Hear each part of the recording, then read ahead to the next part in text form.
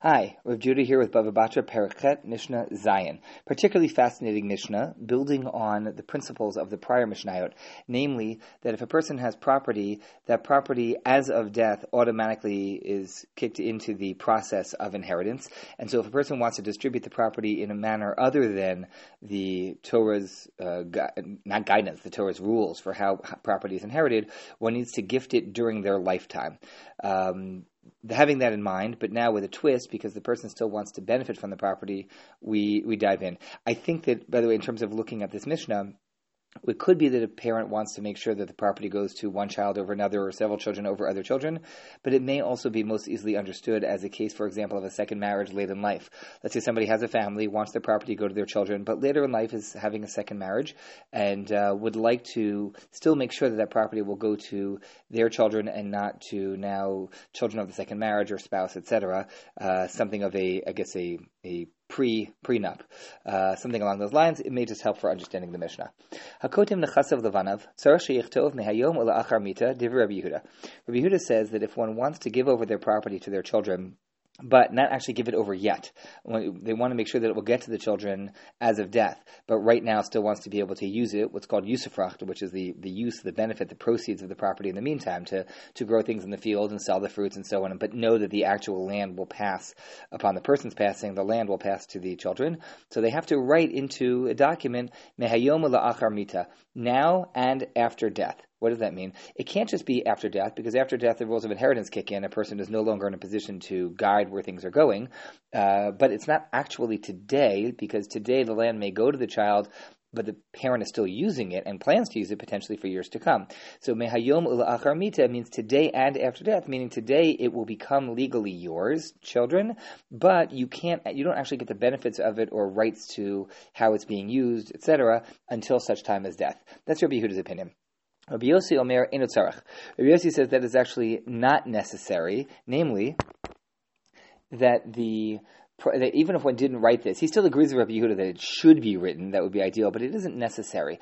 Why? Because the fact that the document is dated shows that really something is happening today. It's being transferred today. The fact that the parent is still going on and using it for all the further time shows that this must be a mehayom ula'achar. It's now and after death.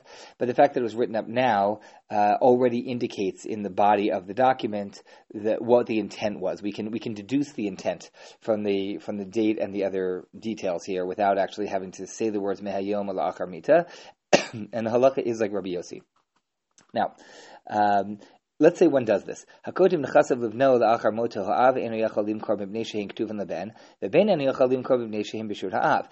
If one goes through this sort of process, the father now can't really sell the land because the land actually belongs to the children, and the children can't sell the land because it's still in the domain of the parent. They haven't yet really actually fully received it, so neither of them can really truly sell it. What happens if they try to?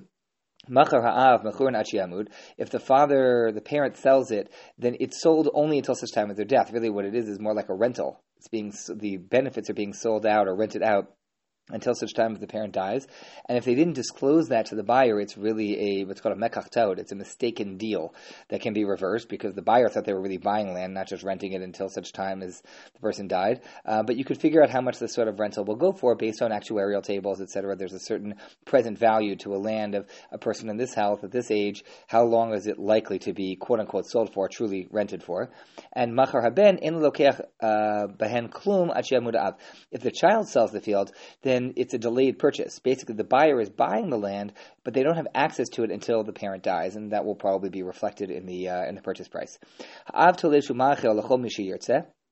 This parent now can harvest and feed whoever they want, and they have full rights to all the produce of the field.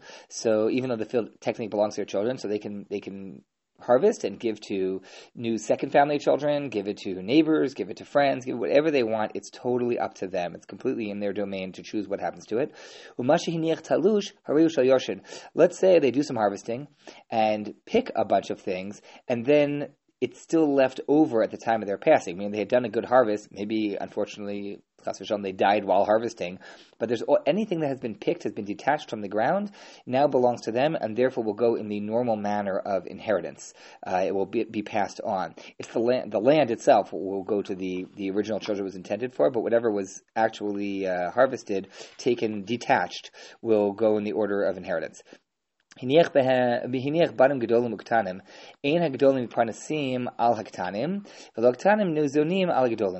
say a person died and left behind, we're now moving on a little bit, left behind adult and minor children. So you could make the argument that maybe the adult children need more money to support their needs in life, but maybe the children need more food. Nope, everybody gets their proper portion. Everybody gets their proper pro rata portion. There's no argument of like, I deserve more. The rules of inheritance divide up equally, with the exception of what we noted earlier, that the eldest child gets the eldest son gets a double portion, if the firstborn is a son. Nas'u gedolim yusu haktanim. If after the death of the parent, the older children married and paid for the wedding out of the estate before it was divided up, that's important, then Yisu Katanim, the younger children have the right to do the same. They have the right to get married on the basis, on the expense tab of the entire estate, meaning everybody's going to share in paying for this wedding. But that's only if the older ones got married after death of the parent and before the inheritance was divided up. But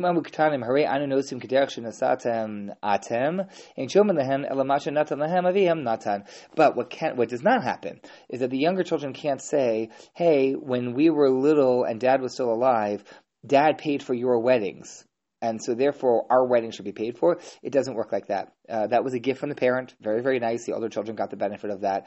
Rather, everything will be divided up equally, and the younger children can pay for their own wedding out of their own portion. The only time the younger children have a right to it out of the general fund is when the older children had also gotten out of the general fund after death of the parent, but before the inheritance.